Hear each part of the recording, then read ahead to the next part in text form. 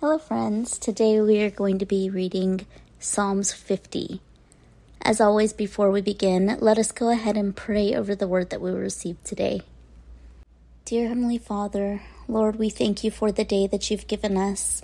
We thank you for the people in our lives. We thank you for all the blessings that you pour down in our lives.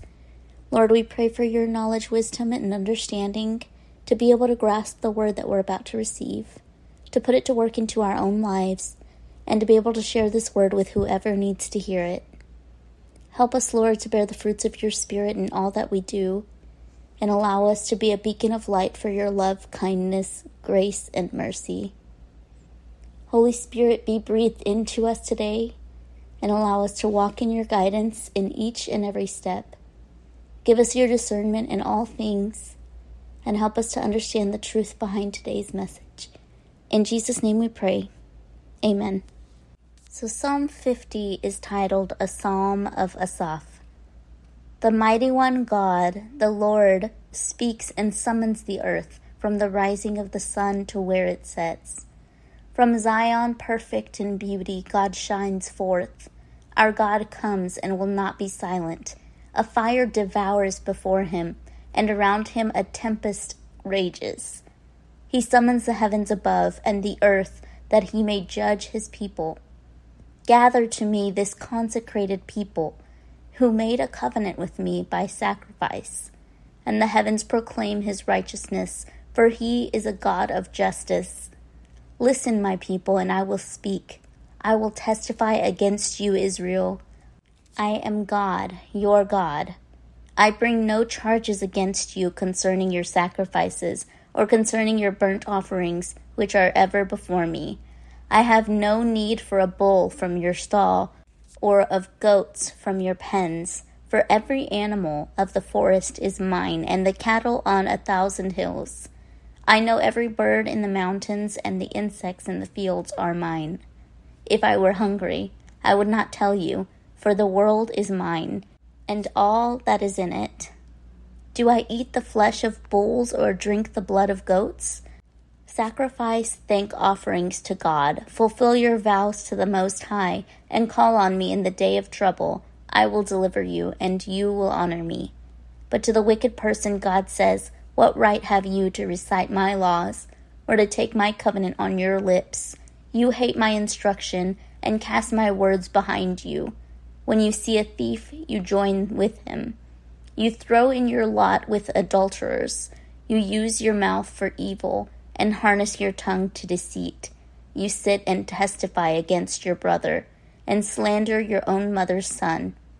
When you did these things, and I kept silent, you thought I was exactly like you, but I now arraign you, and set my accusations before you. Consider this, you who forget God, or I will tear you to pieces, with no one to rescue you. Those who sacrifice thank offerings honor me, and to the blameless I will show my salvation.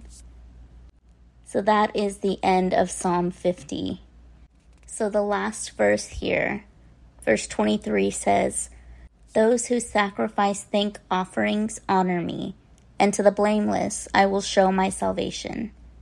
So when Jesus died on the cross, he died to be the last sacrifice, the only sacrifice that would satisfy all the sins of the world. And when he died, then God took that and he was satisfied for all the world's sin. But there is still the sacrifice that we must give to him, our hearts and our lives. We must allow him to be in control of our lives and our hearts, because if we don't, then we are not accepting him as our salvation. We are not accepting that Jesus died on the cross for our salvation.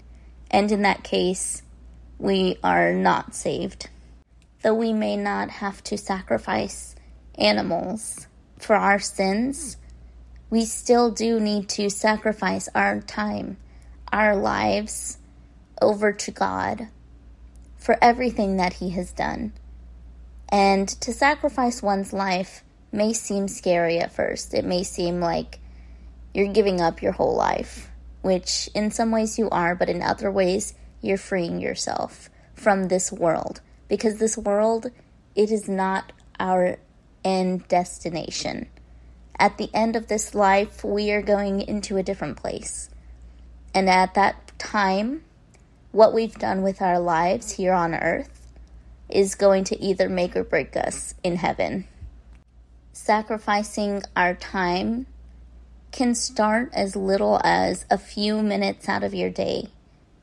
Start with 5 minutes talking to God. Just give him 5 minutes. You take 5 minutes to drink your coffee, so you should have at least 5 minutes to give to God, and see how much he brings to your attention, how much love and grace and just amazing forgiveness that he gives to us once you start allowing him to speak to you. I hope that this message reached whoever it needed to, and I hope that you guys enjoyed it. That is all the time that I have for today, so till next time.